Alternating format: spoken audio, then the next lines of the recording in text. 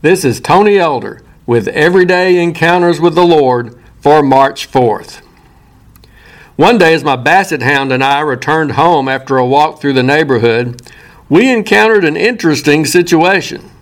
When we headed into our backyard, my dog suddenly stopped with a serious stare on her face that I recognized as her stalking pose. Well, I followed her gaze and spotted a white cat near the edge of our property. I grabbed a tighter grip on the leash just in time as she lunged toward her intended prey.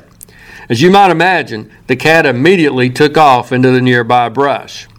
But then another movement caught my attention. I suddenly realized that there was another guest in our yard, having gone unseen due to it being so closely camouflaged with the pine straw, as well as my focus having been on the cat. A brown rabbit, startled by the sudden retreat of the cat, also went into a sprint. Only it came running directly at my dog and me. I was surprised at how close it got to us before finally veering off and taking refuge underneath our deck. Fear had made it run, but in its hurry to avoid the cat, it ran right toward a type of dog that had been bred for hunting rabbits. I guess that's what some would call leaping out of the frying pan and into the fire. Meanwhile, my poor Basset Hound didn't know what to do. She seemed to stand there in amazement as well, not sure which creature to pursue. And I think she may have been confused, seeing a rabbit running toward her rather than scurrying off in the opposite direction. That rabbit may have been fast, but its rash choice of direction almost proved costly for it. Rash decisions and actions on our part also often prove unwise. Fear, impatience, or even enthusiasm might cause us to run ahead without thinking things out, without looking at where that path may lead, and without consulting God for His guidance. There are times when we do need to act quickly. Certainly when we know that God is saying to go and to do it now, we need to trust Him and move ahead. But in those circumstances where we haven't discerned God's will, but rather are being pressured by other forces or by our own feelings, we need to be careful about acting rashly.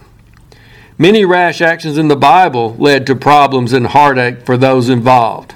Esau later grieved over the fact that he had acted so impetuously out of a little hunger that he gave up his birthright to his younger brother. Joshua, he made an unwise treaty with the Gibeonites because he acted quickly instead of taking time to seek counsel from God. In Judges chapter 11, verses 29 through 40, it tells us about a man named Jephthah who made a rash vow that cost his daughter her life. And we can't forget about the disciple of Jesus who has come to be so closely associated with this characteristic.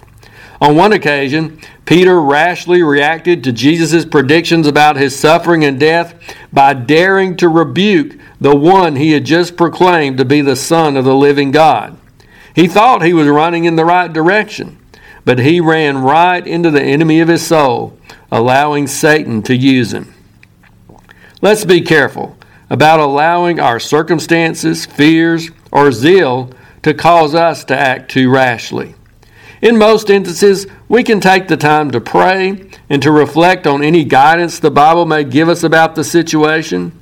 We can look down the road at the long-range consequences.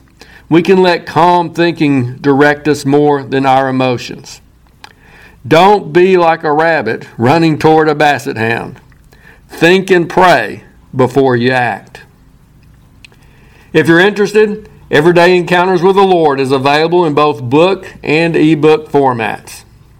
Now I pray that you will encounter the Lord today in your own everyday experiences.